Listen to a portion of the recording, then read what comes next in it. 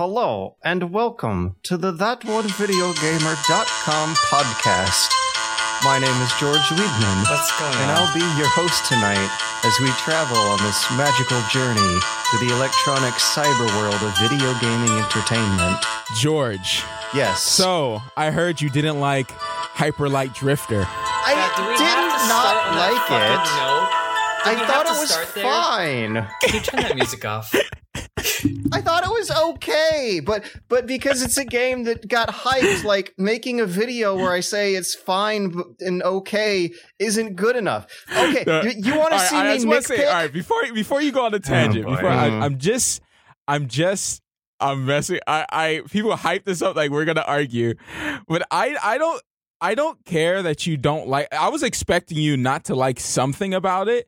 It's kind of disappointing that you had problems with it where I had nothing. And I will agree with you there. I got really, really unlucky when it came to bugs and glitches.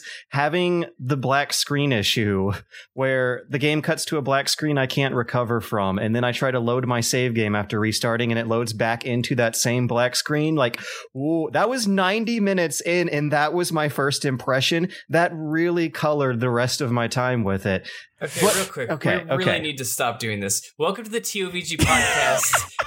This is George Weidman, Matt Visual, and Jimmy doing the podcast. We've missed that like 3 podcasts in a row, and I've had to bring it back like 10 minutes in. Bring it back. Back to Hyper Light Drifter. I thought it was fine. I thought it was okay. I never said I didn't. I said I was going back and forth depending on what part it was at. It began kind of weird. The middle was great. The ending wraps things up a little early. The North Dungeon was a lot of fun. Okay. I had no slowdown whatsoever. All right, no slowdown. I experienced slowdown playing literally right before we started the podcast. I experienced first issue of slowdown in the West Are dungeon. you guys running on a pencil sharpener? I think. I'm not. My computer's not the greatest. My graphics card is not the greatest. It's a NVIDIA 650 Ti, and my CPU is not the greatest. It's an i7 860. Right, like my computer's pretty old, but the only slowdown I felt was in a very big room in the West dungeon where there was a lot of samurai men. Oh, those samurai men. But this is the thing, though. When it works, when it's playing smoothly and you're dodging and evading and parrying those samurai men. Oh, yeah. Yeah. It's... The one thing I hate about this is that... So, before we move on, sorry, Matt, I know I do this every fucking time you talk. It's fine. I'm used to it. I know it's within love. Before Matt says some great, wonderful things, I just want to clarify.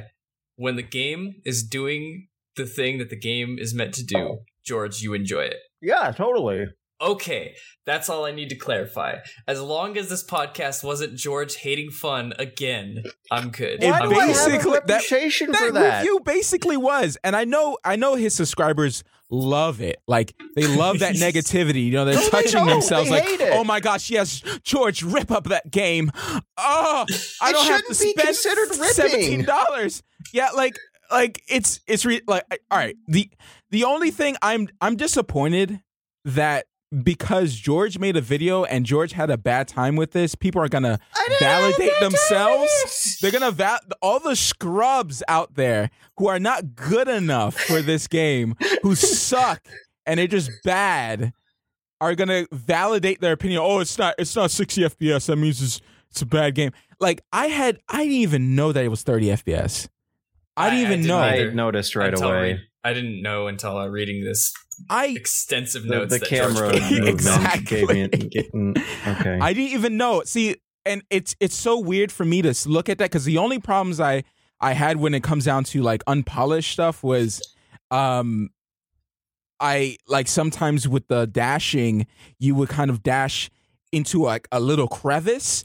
And it might mess up. And I've made games back when I was in college in Game Maker, and I know if you don't, you have to polish every corner because it will glitch. It will glitch a little bit. That's the one glitch. The only one that I found consistently. I found 2 bugs in the game total. The one that I find continuously that's like the punishment for it isn't that bad, but it's just that thing where like if you walk over some like some conflicting terrain or like into a corner or something, and you keep holding the direction into it, your guy will like look down for a second, and then just fall through the floor. Mm-hmm. And like it's 1 bar of health. It's not the biggest deal in the world. I've never died except from it. New Game Plus. I mean, in New Game Plus, I'm sure it's a big issue, but like by then you know to like don't slam into a corner trying to get. But you're also looking for secrets, which is a valid point. That's what I'm saying. Yeah. Through the main game, it's not that big of a punishment when you're looking for secrets. However, it is a bug. It is annoying. I'm not going to like write it off. The other one that I found was, the dashing stab attack where you dash and then slice and it like hits people back into a wall. Yeah. Just before in the slowdown room that I had, there was 2 of those samurai guys, but the ones that have guns, and I hit both of them. They were like overlapping on top of each other. I hit both of them with that into the wall. They had the same amount of health. They both hit the same part of the wall, and some reason of that happening made them. You know how like when they hit the wall after that, they go like tsh, tsh, tsh, and like the rest of their health goes down and then explode. Yeah. They just kept exploding repeatedly. Oh wow! Yeah, they created like a Smash Brothers Melee black hole glitch, and like my frame rate was going like lower and lower every time they exploded, and then I left the room and came back. See, that's a special case because it's because they can bounce off of each other because you can hit enemies into other enemies. Yeah, so I got them in like a infinite loop, but I mean I reset it by walking out of the room. Those are the only bugs I found. Yeah, I found I fell off a lot of elements and almost a lot of aspects of this game that could use some work. Okay, so you were talking earlier about technically though, and also design wise, okay, and a little bit artistically and visually. When you're climbing up those mountains in the north, there are some sections where the cliffs just like turn into a mess. But anyways, that's like, you know how you were talking earlier about how when you try to squeeze yourself into a corner, sometimes you'll just fall off the map and take a bar of health out. Yeah, that's a real problem with how the game lays out its secrets. You want to be hugging walls for secrets, which is something that feels clever after the first time, but after a few while, you're just like, oh, I'll just hug every wall in this room because that's more efficient and easier than actually looking for the clues. And I wish there was more clever secrets than just hiding things outside of the camera's perspective. Dude, no, there are visual cues to many of them. Maybe not every not super hardcore one to even look for them when you can just hug. Well, I mean, not only that, but like. I guess I don't want to get too into it again for spoilery stuff. This game just came out like a week ago, but like there are more than just like getting the yellow chips and a lot more. Yeah, there's like, more stuff in there. One of the things I was really impressed was how there was an entire second half of the Eastern Dungeon to discover, but I noticed when I was going through it, it felt like a chore because I didn't really get anything for unlocking all of that extra area, and the process of unlocking it was so methodical and worky. It's a bit hard. I don't know if I want to call it. I just hugged the walls of every room until I got what I needed, and then you don't like the witness either. So yeah, I was gonna say that's like. I wish the game was just combat. Yeah, I wish it was just combat. Okay, fuck me, right? Okay, but you can play through that, and that's why You can't play through. You could just go through, get your four little try four squares. Try four squares, triangles in each area, and then call it a day and enjoy the game. No, because you want to buy the combat upgrades, which require searching for secrets past janky areas of wall hugging and platforming. I really don't like the way the game handles platforming. I think it's the edge detection is janky. I really wish you didn't have to I wish you just chopped up monsters and that the secrets were hidden behind monsters instead. Okay. See, I never had a problem with it. All you have to do is stand at the edge and dash. Like for me, I didn't have a problem with it when you just like pinpoint everything. Also, I'm playing on a controller, by the way. Me too. Which dungeons did you guys? Yeah. Which dungeons did you guys do first? I did north and then east, and then I just finished west. I haven't done south yet. I did east first. Yeah, so you might be with me then.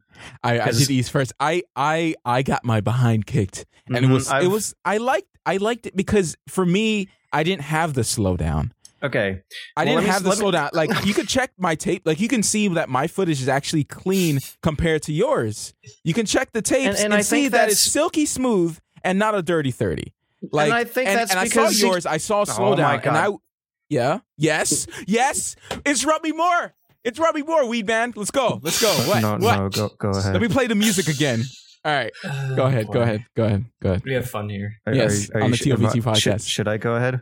Yes, go ahead. Okay, if you went through the East Dungeon first, then you might remember a point where after getting 3 diamond triangle, I think the community is calling them shards. That sounds good. After getting 3 shards, you unlock a door that leads towards the area the boss is in. You walk out onto a big courtyard platform. A time-based gauntlet of enemies spawns in. You kill them, maybe take a few hits. Then you walk into some tunnels where more enemies are there fighting you. You might take a few hits. Then you walk back outside, activate a bridge where you return to the same courtyard, and an even larger amount of enemies spawns in. And at that point, there were no med kits between that first courtyard and the next one. I had only 1 health bar. And sure, you can warp back to the center of the dungeon and heal and go back to it again, but I found that section almost impassable with just 1 health bar because the enemies in the East Dungeon use these wide spread gun projectile attacks when you have no upgrades in the game at that point without the projectile slasher, which you want to be exploring for secrets even if you just care about the combat because it makes the combat way better. I thought that was kind of bad design, how they throw you so many gauntlets at you with no med kits after previously pacing you through much smoother. I don't understand. If it's too hard for you, why don't you just go to an easier area? Like every other game. Like you play Dark Souls. I didn't know it was an easier area. Dark Souls and it wasn't like that bad. Don't get me wrong. I tried for 20 minutes, went back to the center of the dungeon, healed, and then did it just fine. But I did the East Dungeon 4 times. But you made it a point in your review as well, though. Yeah, I did, because I did the East Dungeon 4 times, and it was so much worse than the others. 1 5-point bar of health or 1 single point of health? One heart. So 1 point of health, like 1 hit. 1 out of 5. I could only take 1 hit in this fight. Well, that's your fucking problem. You don't get hit that much. What? Imagine if you have 1 health, don't go towards conflict.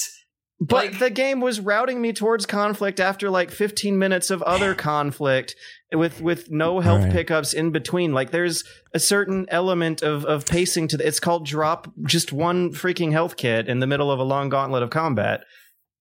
And the other dungeons did that just fine. Because I didn't have any problems. You also didn't do East first, and Matt did East first. Matt, do you know what I'm talking about? Okay, fuck that. You walk out of the house, the camera pans right. You have to turn right. You see a dog that runs to the right. Fuck me for going right first. So wait a minute. You play another game, and another game does that.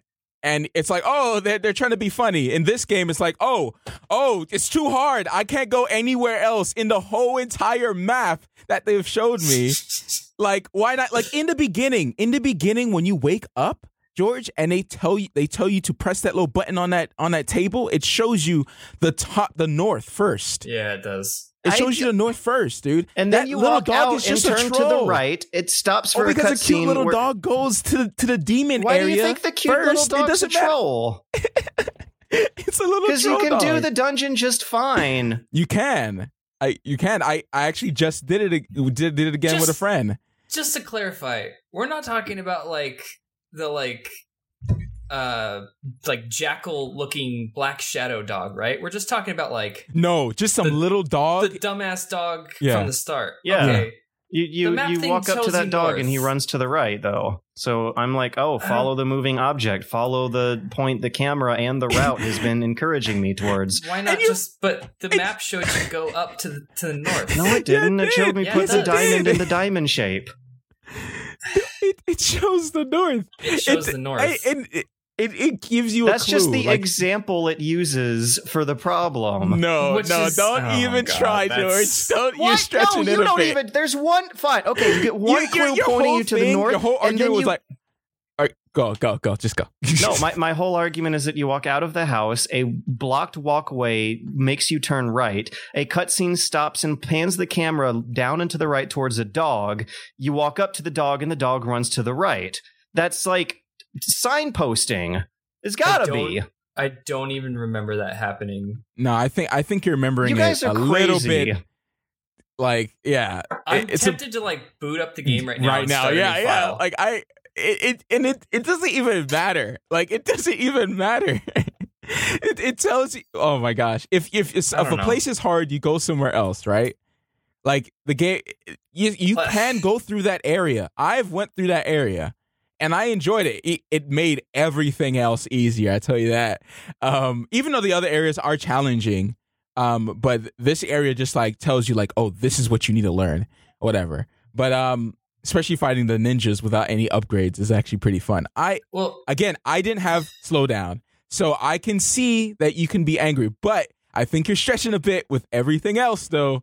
You're stretching it just a bit. I think I'm just actually paying attention to what's on the screen in front of me and reading into the signs that have been drawn into the ground. I think you just don't like fun, George. Then why do I like Super Hot so much? So Super Hot must be like really not fun or something. Right. Then why do I like old Sonic games so much? Well, I think that speaks for itself. Okay. All right. Anyway, so we're moving on. What do you guys think about the boss fights? I think they're great. Like, you can easily kill them and you can easily die. I like that. Mm-hmm. I really like that. And it's like throughout the whole game where you just like make one mistake and you can just all your life is just gone. I like to try to defeat them with one bar without healing. I done that a lot. And I guess it kind of helped me practice for New Game Plus because you're not supposed to get a New Game Plus. You're not supposed to get it at all. Right. I don't like New Game Plus. Okay. I could I want to finish the game first on normal mode before I go to New Game Plus. I think New Game Plus is its own thing, and I want to do that when I know all the secrets, because I don't want to walk off an edge. Real quick. Yeah. Does New Game Plus retain your upgrades? Yes. It retains... No.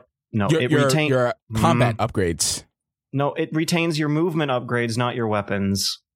You have to get the weapons. No, your weapons too. No. Not the guns, but your sword upgrades, which you have. Yeah, your sword upgrades and your movement upgrades. You can double dash. You can do the like AX/dash, but your guns don't carry over and your grenades don't carry over. Obviously, because you said your guns and then your what? Yeah, your guns and your grenades don't carry over. Yeah, and your health bars. But your sword stuff and the dash, which is the most important, both of those. The staple combat mechanics. Those carry over. Forget all the guns and stuff. Who cares about that stuff? The main point is like the two beginning ones, the one right next to the beginning area. Yeah, I can't believe what I'm hearing. See, that is the other thing that completely signposts going up is that the first two shops that are in visibility are the dash shop and the sword shop. I didn't even know there were other shops until after I finished the north section. You have to walk pretty far up to see them from your starting point. You have to walk like 1 foot up, and there's a whole bunch of people chilling around that you like want to talk to, right? Yeah, you want to talk to them. Get immersed into the world, right? That's exactly what I did. I walked out and I was like, "Oh, check it out, people! I don't fucking give a shit about the dog. Dogs are great. Dogs are the coolest." And I found a better dog going north, and that dog turned into a cool dude that killed a bunch of people and was like, "Yo, there's some shards around here." When you load up Majora's Mask and you walk out onto the town square as a Deku Scrub and the little dog's running around, and did you not run up to it and want to interact with it and find out? No, because it attacks you. Yeah, and you're like, oh, what a cute little interaction. If I hadn't run up to the dog, I wouldn't have noticed that they did that. Yeah, and then I didn't go the wrong way and go straight to like Great Bay Temple just following that dog. The dog in Majora's Mask doesn't even walk to one of the temples. If they didn't want you to follow the dog would have just ran in circles after you run up to it instead of running to one of the dungeons in particular. I don't know, man. All right. 20 minutes on Hyper Light Drifter. Jimmy, you said your thoughts. Wigman, you said your thoughts. I can't believe you think the guns don't matter because you need the laser to unlock like half the dungeon secrets. No, well, I didn't say the guns don't matter. I said those are things that are naturally that you naturally unlock over the progression of the game through doing the main game. So obviously you wouldn't retain all gun upgrades because you don't have the guns to begin with, because those are like Metroidvania style, grab them after you do a specific thing. But the sword and the dash you have from the beginning, and they are the most used and most important combat mechanics. Way more important than like, the guns. The guns are you can unlock the guns later. Like, who cares? You can use all your upgrade points for the guns. Literally spawned just because I asked, do you retain your upgrades upon going to New Game Plus? Yeah. That's all I wanted to know. And I just meant sword and dash. The only 3 you need... All right, go ahead. No, I'm done. I answered the question. Welcome to the TOVG podcast, where we get really mad at each other over a really cool game. Where Matt's voice goes extra high because I can't understand what happened to Weedman's computer while running this game. Also, I'm so saddened by it, Weedman. I'm so saddened. I know it's because it's Disaster Piece on the soundtrack, but also because of the visuals. This game feels like if Fez was a combat game. Like, the game feel, the world feel. Like, there's a lot of aesthetic similarities. Yeah, I was getting that vibe. And visual. Yeah. I love the hieroglyphs that are all pixely and also, cubey everyone and shit. has little, like, black toothpick capybara legs. Yeah. Yes. Anyways. Okay. All right. Yeah. Bosses were fine, though. The North Temple was pretty fun. The easiest one was fucking crazy. The North and the South Temple were like the highlight of the game for me. The rest of it, I was going back and forth, but I was genuinely enjoying myself throughout the North and the South Temple and the West boss. The West boss was hard as shit, but I was having the time of my life figuring him out. That's the like pirate samurai guy. Yeah, with the double swipe with the fucking combos. He like swats you like a fly swatter with his combos. It's great. Yeah, that guy fucked me up many times, and then we started the podcast. I beat him though, but that was the last thing I did was that guy. And the music in the South Dungeon's really fucking good. You're gonna love the South Dungeon. Cannot wait. Okay, we'll get off this because George is actually sounding pretty stressed, and I apologize, but I'm not stressed. You sound it. No.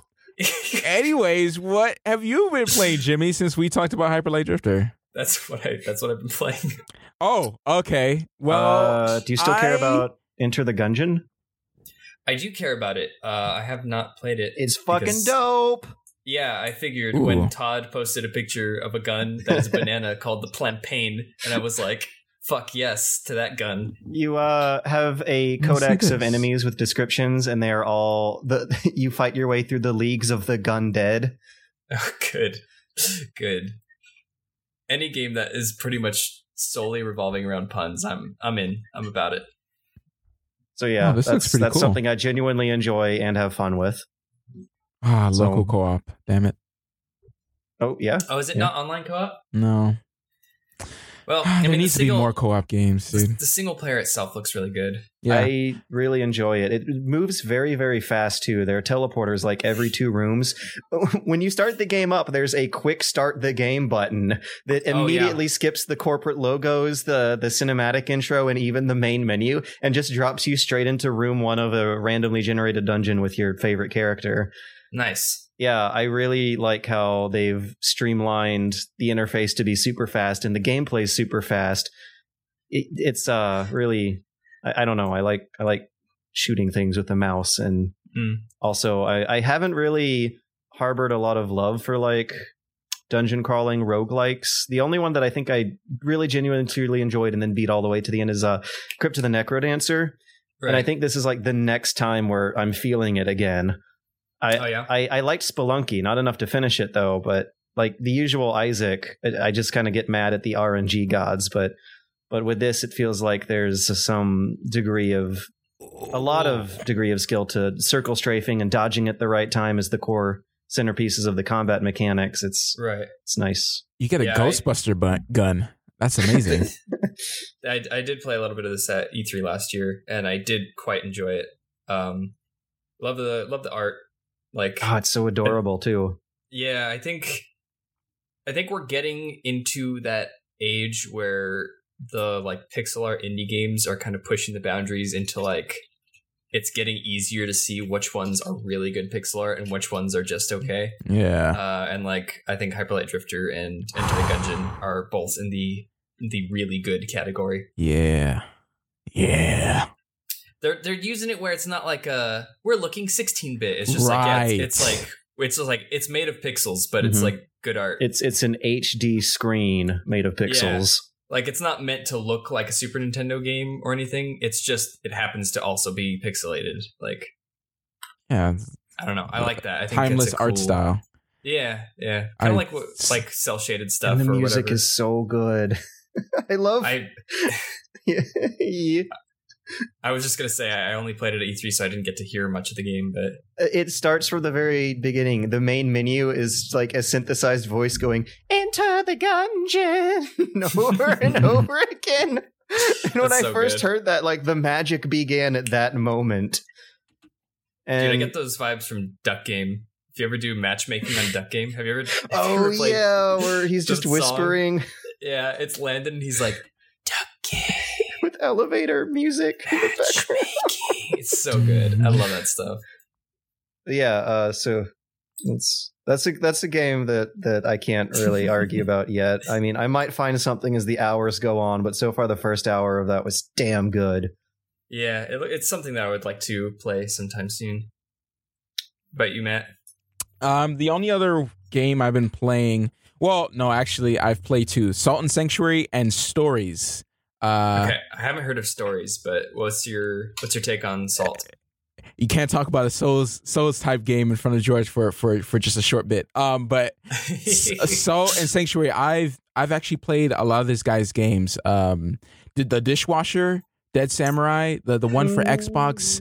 What was that indie section that they had way back in the day? Wait, are these the devs who did Dishwasher? Yes. Yes, you can see the art styles exactly the same. Oh my god, okay, that makes sense now. They were one of my favorite games on the Xbox. Like in the little indie like cheap downloadable stuff, the little nuggets. Like there weren't many back then in the indie section of Xbox Live, but this was one of them that were just really good. Local co-op with my friend all day.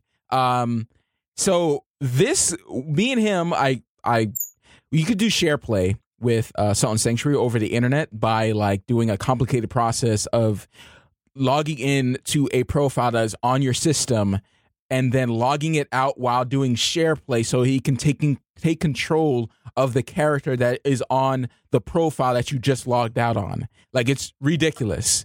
And to save it, you have to repeat that process again to save it properly, or you'll lose all your progress on that second character that you bring in, because there's only local co-op. But because PlayStation 4 has share play, you can bring someone in as their like a local person. It's an amazing software. Like, I play Street Fighter on it with my friend. There's a little bit of lag, of course, but you can get used to it depending on your internet connection. But this game is really good. Like, yeah, I'm of course maybe I'm biased because I like the art style, a little creepy, heads and stuff like that.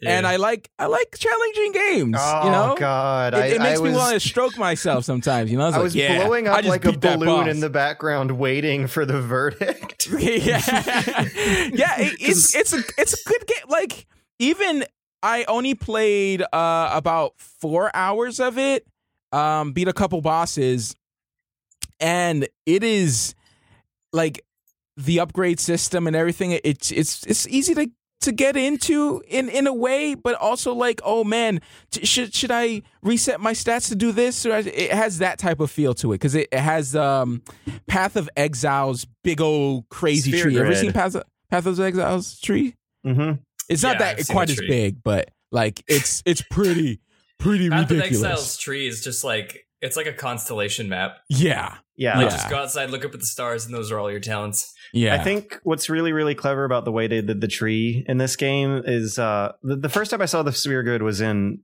FFX, and I think actually Path of Exile has the same system where you can refund old points, so you can start going down a branch that the developer wants to kind of groom you into, but then refund the points at the root of that branch while still keeping the tip of that branch, so you can customize but do it around the kind of pre-builds that they want to groom you around. I feel like that's like a perfect balance between them making sure that the player can't make a stupidly overpowered build while also making sure that the player has some degree of customization to it to make sure they can do something stupid that they want to do with their character.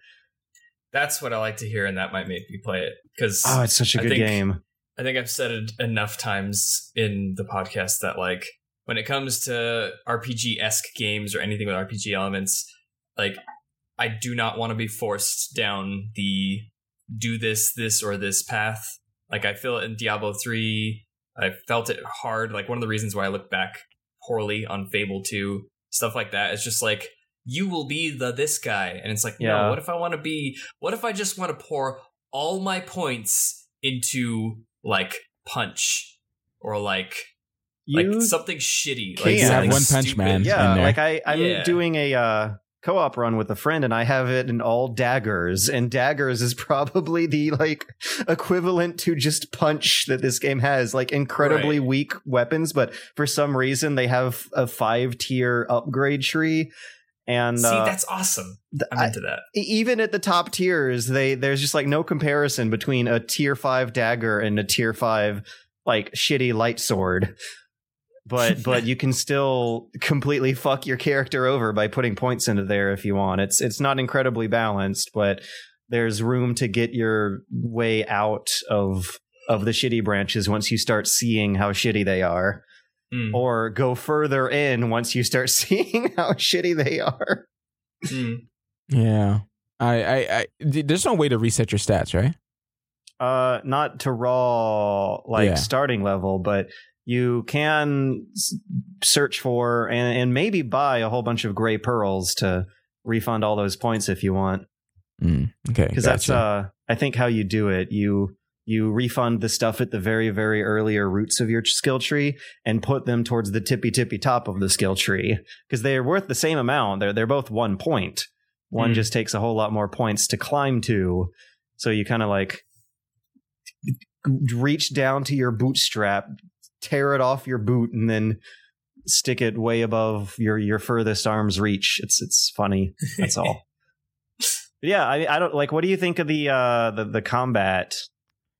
Because that was another fun thing to uncover as I was learning this game.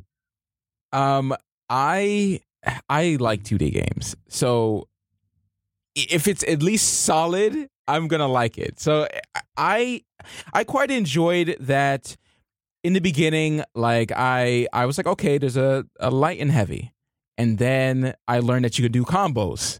Like I had a sword at the time, you could do combos and you spin up in the air, just like dishwasher. And I was just like, oh man, like I just discovering that was pretty fun, and being able to juggle enemies, and you could almost cheese some of the bosses, which I found. It's really unexpected. The game presents itself as really slow based and soulsy, but before you know it, you start figuring out these like DMC launchers that are way more fast and crazy than any Souls game has a right to be. Yeah, man. And they're always fun. Yeah, to input. It's and great. There's no slowdown. So you never miss your combo timings. Right. Yeah, I think it was quite good. Have you noticed that if you hold down certain directions, you end up inputting different combos? No, I haven't blow yet. Your mind. So, light, and then up light gives you a launcher just like light, heavy, but it costs less stamina. Light. If you have a spear, or maybe it's light, down light. If you have a spear and you do light, up light, you do a overhead twirl that ends up giving the enemy some knockback, and that also does not cost as much stamina. The trade-off is that it requires more precision out of the player to input the combo right. But yeah, start holding down directions in the middle of these combos and just see what happens, and you'll find out some cool stuff. Now, have you also found out that if you press the dodge button and the jump button at the same time, you do an extra high jump? What? If you press the dodge button and the jump button and a direction left and right, you do an extra long jump. Oh my gosh. What the heck? When you pick up the controller again, you're going to be like, what? There's so much more to this game. Yeah, wow. I was like figuring this stuff out after 2 playthroughs. And now this co-op one, I'm still learning things. And that is amazing. It's that death. Oh my God. Like that's weird because, man, that just opens up a whole new world, basically. I know.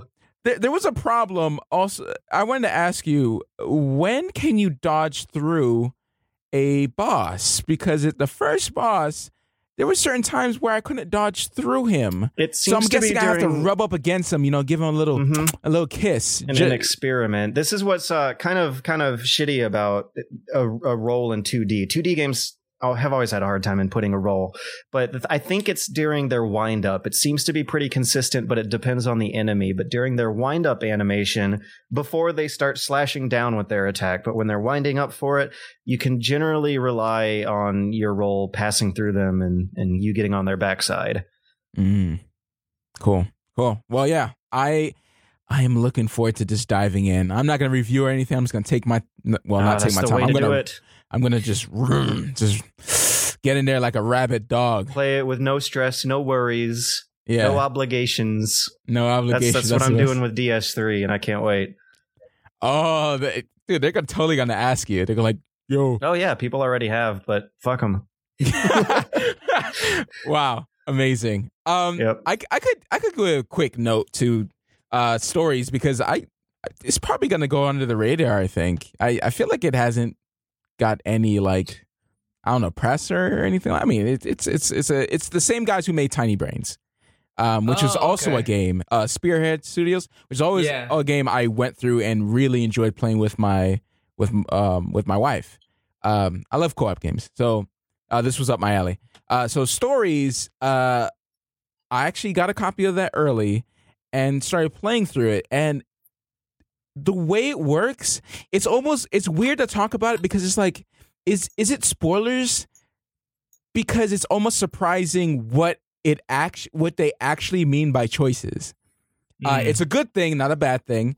And you go through the game, and I would say it's the most creative part of the game. And the story is the strong suit just because you have all these choices and you can kind of go back through. But then you have the combat, which is good, and they add a lot of enemy variety throughout the whole game. But it's also not polished.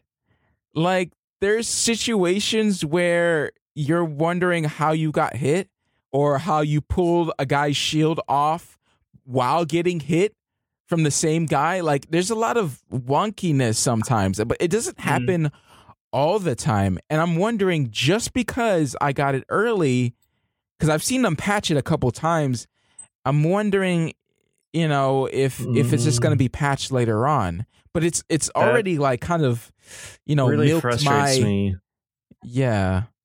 It does remind me of Hyperlight Drifter, because I noticed about 2 days into it, they put a patch out that fixed a lot of the slowdown I was getting, and I was like, oh God, what does this do to the review? Well, I'm glad people who are listening knows that they patched it out then. Yeah, and I did say during the review that a couple days later they released a patch. No, it didn't fix my save game that was stuck at the black screen, but it did fix the slowdown. Wow. Man, you had a horrible time. Holy crap. I don't know why. I just got really unlucky with glitches on that one. Yeah, but Stories is good. I finished it. I didn't sleep this morning, so I just went at it and I finished it. It's definitely a game that actually you can play through it to the end. Oh man, all of that is spoilers. Anyways, it's a pretty decent game. I enjoy it for its creativity. I wish I'm scared to put out a review saying like, look at these wonky glitches. It doesn't feel as tight as, Hyperlight Drifter that I just played. It just feels weird, and I like things to be responsive, like Salt and Sanctuary and Hyperlight Drifter and all the other games that I play. I don't have a dash and a quick slash. Yes. I'm looking at it now. It's the same thing, but 3D. it's the same thing. You can dash through enemies. You can. Oh, you have iframes then. 'Cause that was hard to learn in Hyperlight. I ended up liking it, but Hyperlight not having iframes, that was brave. That was bold. Oh, in your dash? Yeah. Yeah, I mean, you get that shield power up that gives you invincibility against projectiles during your dash, but yeah, it's it works though. It changes it around so much. Makes you think a little more carefully. Yeah, you can't just dash whenever. You got to dash out of the way. Yeah, you can't just spam it because that's what they allow you to do. They allow you to spam the dash. I mean, I really liked the game's combat system. I just wish that was more of the focus. Okay, yeah, we already did. Yeah, we don't need to get back into it. Let's do news. We trust you, George. I trust that you enjoyed the game when it was enjoyable. For people who are looking to buy the game, I say, you might want to try it out. Might want to try it out. Maybe George is not the final answer on it. Maybe. Salt and Sanctuary is better. I would say that with less lip smacking, but pretty much, I'd say try it out. Try it out. Or wait on sale. Whatever. Don't matter. At least look at it. Salt and Sanctuary is my look at it. Gym so far this year. I'm so good. Anyways, I can't wait to play it for sure. Let's do news after the break. And we're back. We're going to be getting into some news, which I stretched out a lot of topics really hard because not a lot of eventful stuff really happened this week for some reason, but I got some topics for us. First up is that HTC Vive is out. Reviews are in. Yeah. I like how it's already starting the console wars. Where it's just like, oh, the Vive is better. Oh, the Oculus Rift, it doesn't have room scale. They guys have their pros and cons. Yeah, the Oculus Rift doesn't have room scale, but apparently in order to get room scale working, you need 3 more power outlets, and the ideal solution that Valve actually intends you to do with this stuff is to drill holes in the wall for it. Well, so, I mean, you are paying $800. Like, this is for those homeowners, those wall mount things that show you the room, right? Yeah, you have to have 2 cameras facing downwards on the ceiling for ideal placement. You can put them on tripods, you can put them on shelves, but like in their diagrams and the instruction booklets, they're gonna want you to drill them in for the ideal solution. It comes with wall mounts. I know that's crazy to a lot of people, but it's crazy. No, I don't think it's not so. It's not that crazy. If you're expected to mount surround sound systems on the wall, that's also crazy. I ain't got time for that. You're paying $800 for a VR system. Who cares if you have to wall mount something? If you're going for the big experience, mounting something in the corners of your room, I don't see as that big of. I don't see that as like, how dare they? Like, I think that's pretty fine. Like, again, I've been to people's houses with surround sound mounted everywhere. It's fucking great.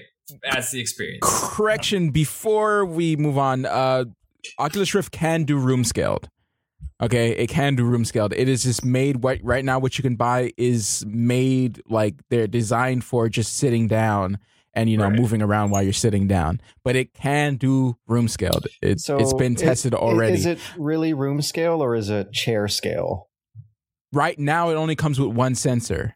So imagine a Vive with 1 sensor.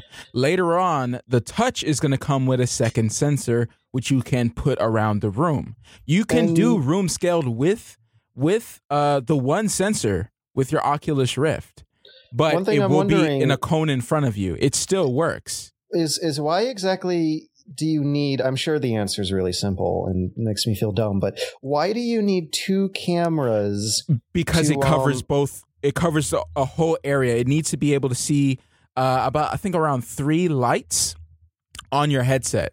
There's lights all around, even on the straps of the headset. It's essentially triangulation. Yeah.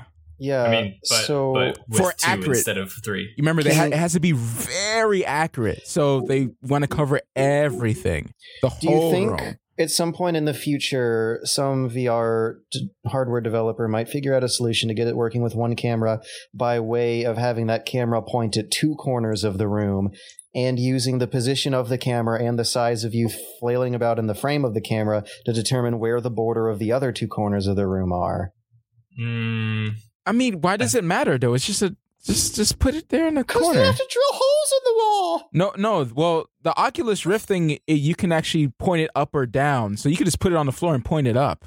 Like it doesn't matter. The Sulong Cortex had a camera on the and you could tripod tippy top it too. of your scalp.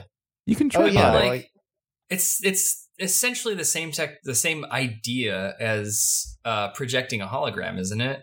You have to do the two different points that shoot out light into the same area to converge to make the image appear. This is the same thing, but it's two different cameras that have to shoot towards the same thing to sense where your headset is. It's fine. I don't see what the problem is.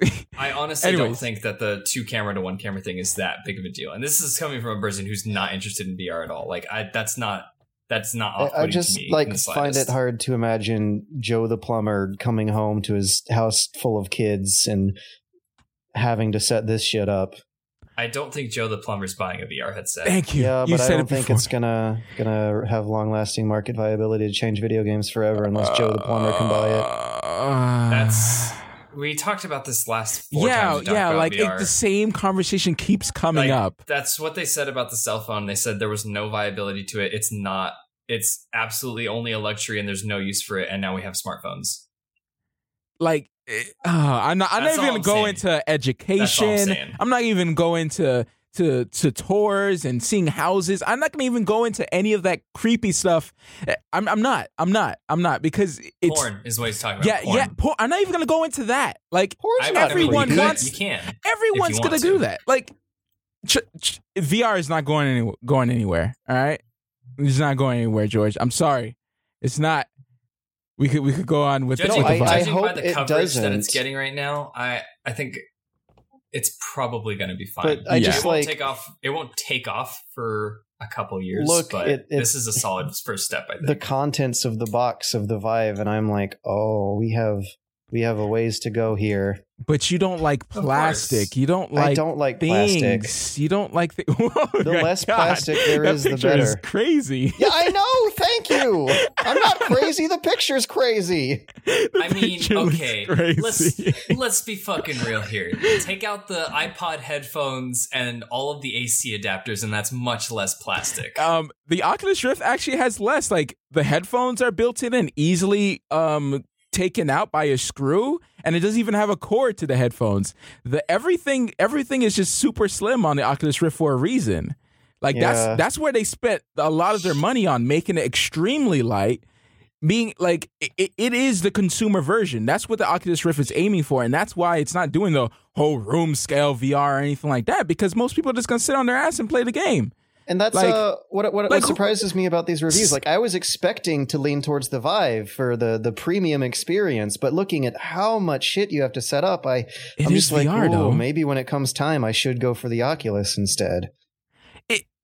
Like, if you want room scale, like, they both can do the same thing. There's no difference in screens and refresh rates. Nothing. There's no difference. Like, the difference are going to be in the controllers. We don't know. No one has compared the Oculus Touch to their controllers yet. You know what I'm saying? Like hand to hand. But if you have either one of these, you're going to be fine. And for me, room scale VR, I don't want to be up. I think I've said this before. I don't want to be up wailing my hands around. Like I'll do that once or twice, and I'm going to be sitting down for most of my time. You know, I don't want to play party games. Right now anyway, until like there's actually someone who's built something from the ground up to something really cool. But VR, all that stuff that you're seeing, George, like it's the beginning phase. It's the beginning phase for the people who want all of this stuff, who wants the accurate tracking. Kind of sucks being alive in the beginning phase. I wish I could just throw myself into a coma for 6 years and see what happens then, rather than enduring the beginning phase. But George, you're gonna miss Mighty Number 9. I mean, well, you might. It might not be out by then. I'd miss Dark Souls and whatever Kojima game he's planning. You know what? You're not gonna miss Mighty Number 9, even if it does come out. It won't, but even if it does, I'd miss the new Shantae. Well, I could just play all that shit 6 years from now, but whatever. GameSpot. Oh wait, yeah. I was doing that as a total segue because I thought we had Mighty Number 9 on the docket, but we don't. We have, instead of Mighty Number 9, we have Rock Band 4. So Rock Band 4 failed to meet its crowdfunding goal for the PC port. That project has been canceled, which was of an issue. Yeah. It's not... I don't know. This doesn't surprise me. When is the PC I didn't even know that there was a PC version in the works, nor did I know it was crowdfunded until finding out it was canceled. And my first reaction was like, I'm not surprised. Yeah, like that is a very console-y game. Like it could exist on a PC. I just feel like living room PCs are more popular, but it's so much plastic. Like gathering around a PC to play Rock Band. There it is again. I know. Amazing. But it seems like hooking that up to a box in the living room is something that's already been served and done on other platforms. And if you have a PC in the living room, it's to play PC games in the living room, not to play console games in the living room. So even for living room PCs who might play Rock Band 4 on their PCs, they probably already have a box in there that can do it. There's the market at work. Although I wonder if I still like Rock Band. I remember playing a lot of it. I played a fuck ton of Rock Band. I'd probably still enjoy a Rock Band or a new Guitar Hero if they were like Guitar Hero 3 or Rock Band 2, the good ones. Enough to pay like $100-something for it? No, not really. Rock Band. That's actually the thing. No, I was about to say Rock Band is like a great case study example of the $200 living room full of plastic video game equipment becoming mainstream for Joe the plumber to buy, and then all of a sudden fizzling out because of mismanagement and maybe kind of a low ceiling for how much those peripherals could do. And hang on, over time, here's clickbait title for your next video: is Rock Band the harbinger of doom for VR? Oh my gosh! No, quit blowing what I say out of proportion. I'm just saying it's a good title. You know, that's where I got sidetracked. It is a good title. It just means the title's working. I got sidetracked, and I wanted to say the difference between the touch and the Vive controllers. I'll be quick. You can do hand gestures like thumbs up and wave and point and stuff like that. That's basically the difference between them two. And that's pretty much it. Both of them, or just no.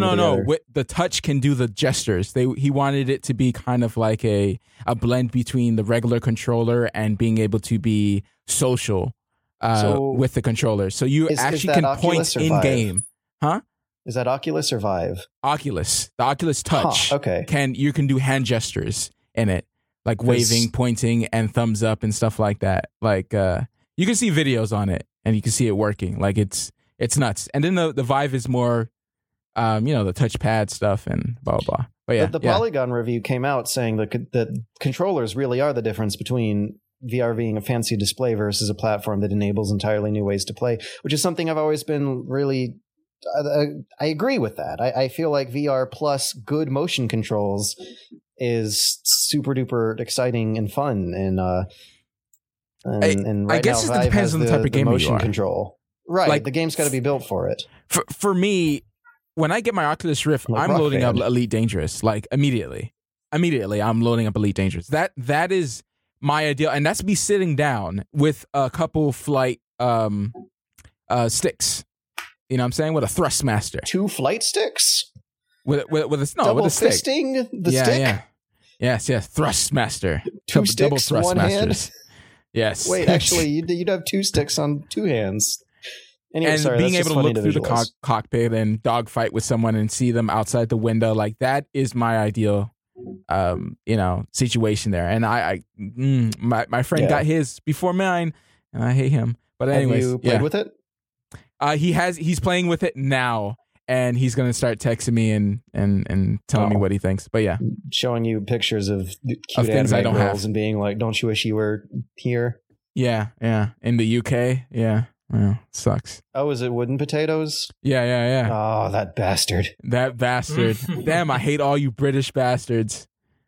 You were the bad guys in Star Wars, and you got your Oculuses first. You bad guys in every single damn movie. Oh my gosh. All right. So speaking of European things. Wow. Stretch it. God of War 4 is supposedly going to be taking place within a world of Norse mythology. If leaked concept art and rumors related to what they mean are to be believed. There was a batch of concept art revealed on a website called Nerd Leaks that is attributed to the website of an artist who worked at God of War developer Santa Monica Studio in 2015. It shows a picture of Kratos wearing a lot of green. He has pants and a beard. It could be Kratos. It could just be an angry bearded guy. But then it also shows very, very Viking-esque mythological settings, kind of smooth and sleek, curvy stone cities that are laced with gold and purple colors. You got big fairy-filled forest with overgrown vegetation and then sparkly shit floating around. I'm actually don't really care that much about God of War games, but should they make one that takes place within the really fun world of Viking mythology, I think that makes a lot of sense and makes me more interested in God of War than I would be before. I played all the games. I like them as a good go to Blockbuster, rent it, and then, put it back. That's the type of games I think of them as. So I mean, I don't care either way as long as it's high action craziness. Yeah. Well, Norse mythology is also a fun setting that's not super duper explored that well. It was a lot of fun in Skyrim. It was great in Skyrim. We need more games. Too Human? Yeah, dude, that game is great. I'm gonna tweet out a picture of Too Human. It got shitty reviews though, and I didn't like the demo. Dude, it was. I actually quite liked it. In all seriousness, I said this before. I actually liked the game, and people were like, no, it's like. People think about Too Human as you think about Blitzball. Blitzball's shit. Anyway. And I've actually tried to enjoy Blitzball, and it did not happen.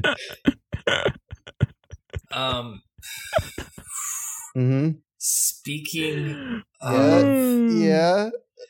trying to... enjoy something balls. What did you try to enjoy, Jimmy? I'm interested in hearing what you tried to enjoy and how it relates to Blitzball. you remember Griffball? Another game in Halo, a Bungie game. Right, there you go. Take it away. Stop trying to make my segue better. Wait, I know. I think it was Matt. You've tried to enjoy Destiny, right? Yeah, I play through everything. I played through everything, and I was gonna do a review, but I decided not to. What'd you think? It's basically console people who've never touched an MMO or a PC game think that this is like it was WoW. It's WoW for people on the consoles. Did you get the feeling that it kind of fell apart towards the 60% mark of development? All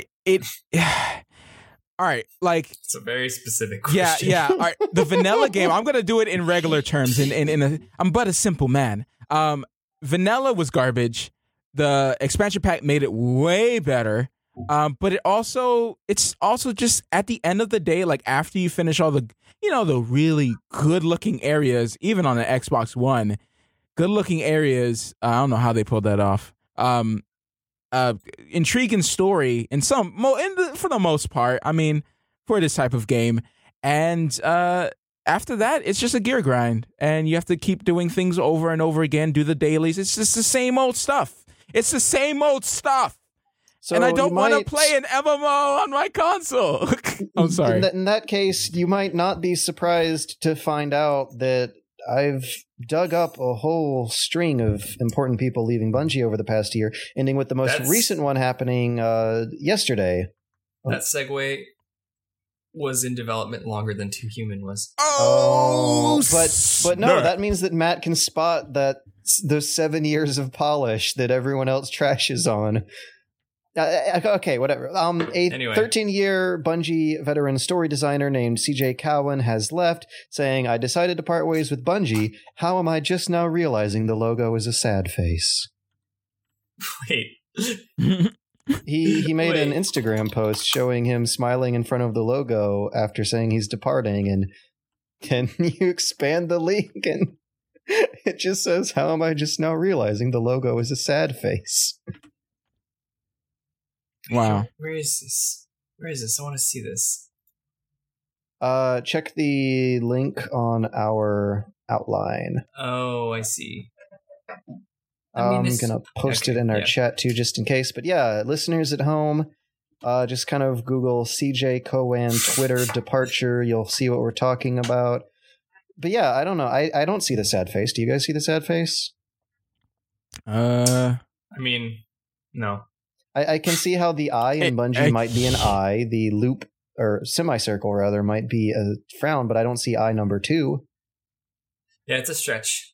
Yeah. But anyways, maybe he's feeling depressed about it. Maybe because Destiny fell apart halfway through production, which also backs up claims that Marty O'Donnell, who they fired, was making. He really did not like the production of that game.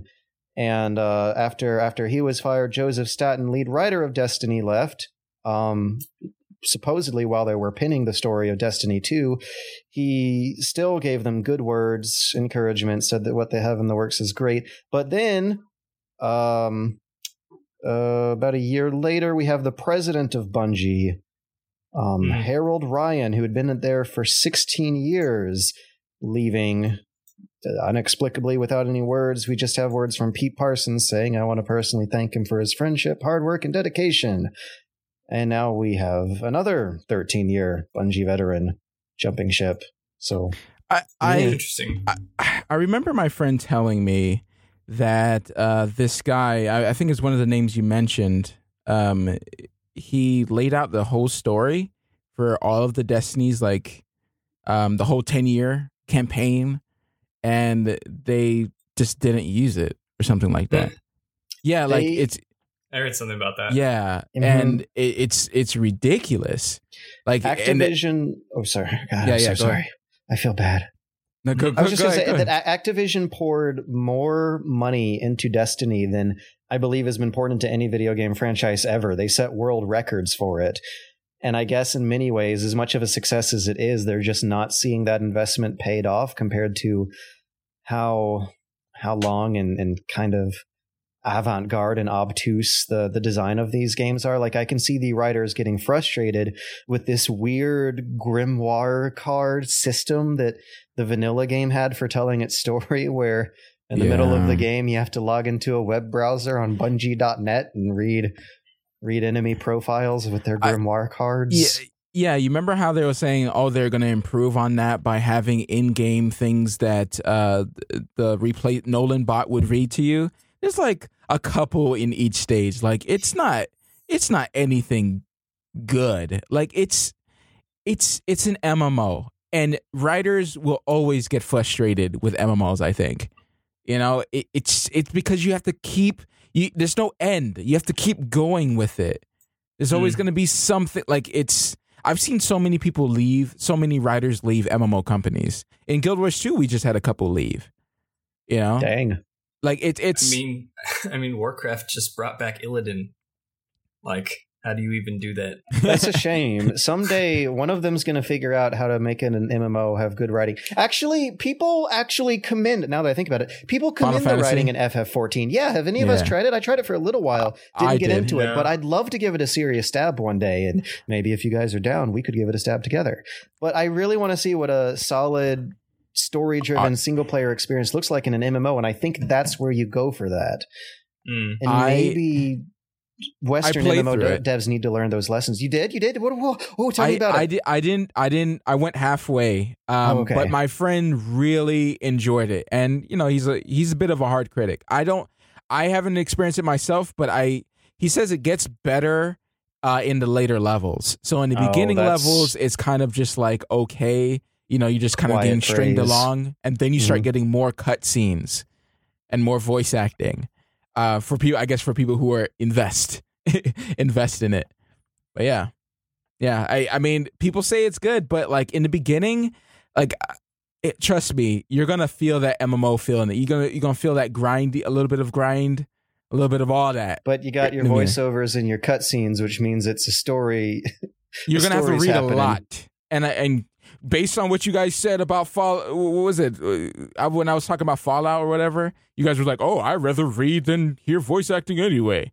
I'm like, okay, well, MMOs is up your alley for sure, because a lot of these MMOs just have text. But you like voiceovers.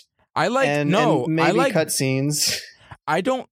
All right, I am okay with writing. I do like good voiceovers. I really do. I think it's an enjoyable experience when you don't have to read every single thing, especially in a text-heavy game. Like, I wouldn't mind it in a game like the Final Fantasies. But when it comes down to an MMO where text is just thrown onto the screen, like the writing's not even that good, like you get tired of it really quickly. Hit Metal Gear Solid 4... You might get tired of voices. You might just want to skip through those dialogue boxes instead, because Metal Gear Solid is a series infamous for having cutscenes and voiceover. Also, that's my segue. That's relevant because David Hayter has apparently pledged again to star in another Metal Gear Solid fan project. What? This time it's not a game. So I guess they're hedging their bets that Konami won't try to shut them down if it's not a fan game. Instead, the fan tribute project is called The Fan Legacy: Metal Gear Solid. It's a interactive museum in which players walk around higher fidelity renders of Shadow Moses and the flower field from MGS3, but there are posters of concept art. It's a really weird trailer that they've displayed. It's just kind of a fly through of an area with posters of concept art of the game nailed to the walls of the game. And in the beginning of the trailer, David Hayter says, "Kept you waiting, huh?" And but I thought they didn't like each other. I thought this David Hayter was. It's not real. It's not by Kojima. Oh. And it's especially funny too because David Hayter also was apparently going to be voicing a fan game earlier that ended up getting shot down. It's harder to Google search now because, of course, the other results of this news story coming up. But earlier last year, there was a fan-made remake of the original Metal Gear game. You know, the one with the dastardly duck. What was that guy's name? There was a boss who was some weird animal person, which, come to think of it, sounds a lot like every Metal Gear boss. But Metal Gear 1 was getting a fan remake that David Hayter was supposedly voice acting. It got shut down by Konami, supposedly. Oh, actually, I think with that project, it mysteriously shut down. People think it was Konami threats, but they never specified. Then another upcoming fan project that was going to be a remake of Metal Gear Solid 1 in Unreal Engine got shut down by Konami. That was confirmed. This one, David Hayter's supposedly voice acting for it. It's not a fan game. It's an interactive fan museum. I've gone on for this for what? This is weird. Wow. I was looking forward to that Shadow Moses remake. You had footage of it in your review. Yeah, because it looked impressive. I mean, obviously, you know, it's hard to recreate something that's that good because it's really good. But I mean, I would like to see them tackle it. Well, damn. I mean, people are attacking PT. What you see happening, and PT is good for this, is you have them make environmental art really well, but then when it comes time to actually make the create a character and their model for animation and movement inside of that 3D environment, like create the collision and the bump mapping and the physics engine, that's where a lot of these fan projects start to peter out. Because let's be honest, programming is a hell of a lot harder than art, which is why programmers are probably the more well-paid people on development teams. And the fate of that Metal Gear Solid fan remake is not an unfamiliar fate at all, where you see impressive renders of environments and then all of a sudden see nothing else after that. And again, I don't see anything wrong with the way Metal Gear Solid looks. I don't know. Maybe it's just me. But It's old, but I mean, it's fine. It still holds up. I don't know. Maybe. All right. Whatever. Everyone's face is like made out of pixel textures. Yeah. There's like a real creepy Silent Hill-esque quality to President Baker's little potato head twitching on top of his bulbous orange body. He looks like an orange with a Silent Hill monster sprouting out of it and twitching. Anyways. Oh my gosh. He's my favorite bobblehead. He's my favorite. Bobblehead, that's a good word for it. Oh, did you guys ever play Perfect Dark? No. Oh, that game had the bobbliest of heads. Ooh. The bobbliest, I tell ya. Fully voiced cutscenes where characters just bob their head at each other. That's the one for 64 or the one for 360? 64. Okay. 360. By that time, they have moving lips. But yeah, that's what I was about to say. I was like, wait a minute. Right. I remember it looking bad, but I really love the aesthetics of blinking eyes and moving lips on N64 games, how they kind of animate a decal on someone's face. I think that looks charming and in some instances better than polygonal facial movements. That's why Wind Waker looks so good. I need to play the 3D Zeldas, man. I really need to do that. They have really good facial animations for their time, even though no one actually uses them for talking. Eyes blink, mouths move, it's great. And text bubbles just pop up under their faces. Well. So, yeah. Looks like we're at the end of the road. Uh-oh, the cops are coming for me. We've got to wrap up. Oh, no, they're coming for the bush. Oh, protect the bush, dude. Make sure it's trimmed. Flush the bush. Hurry. That's a drugs joke. I see what you're doing there. Woo. Yeah. So sounds like we've petered out. Our energy is spent running from the cops and hiding our bushes. Too much do drifter. we have anything on the channel we want to advertise? Or the channels, rather? No, I do stuff Not on the yet. internets. Yeah. My thing will happen when it happens. So Jimmy's gonna have some more pirate games on this channel. He's been running this long series after all those ones I've already done. Yeah. He got a really good deal with Hulu, so make sure you guys check it out. And Crunchyroll. Matt's gonna be continuing his ongoing coverage of Guild Wars 2. Metal Gear Solid 4 Critical Close-Up coming right up. Oh man. And we'll see you guys next time. A legion of fans is just like, God, guys, we get it. You don't make the stuff we like anymore. Oh man. If any Guild Wars 2 guys are listening to me, man, I'm sorry, man. That's A-Net's fault. They should have made a better game. Oof. I'm just playing. If Josh Foreman, which is a designer at A-Net, if he could just make everything in Guild Wars 2, then I would probably love that game. Okay, He does a weird SA Super Adventure Box thing. You ever seen that pixelated, like Zelda-ish world in Guild Wars 2? It was like on the no. I love Super Crate Box though. Well, there you go. Hey, these guys know a lot about MMOs, guys. Ow. All right. I don't, and I don't want to. If you also don't want to know about MMOs, you can follow me on Twitter at SunderCR or check out my YouTube channel, youtube.com/SunderGamer. You can also rate us 5 stars on iTunes and share us with your parents. Oof, Did you guys some see of those reviews. that Vine that some kid posted where he was talking to his mom?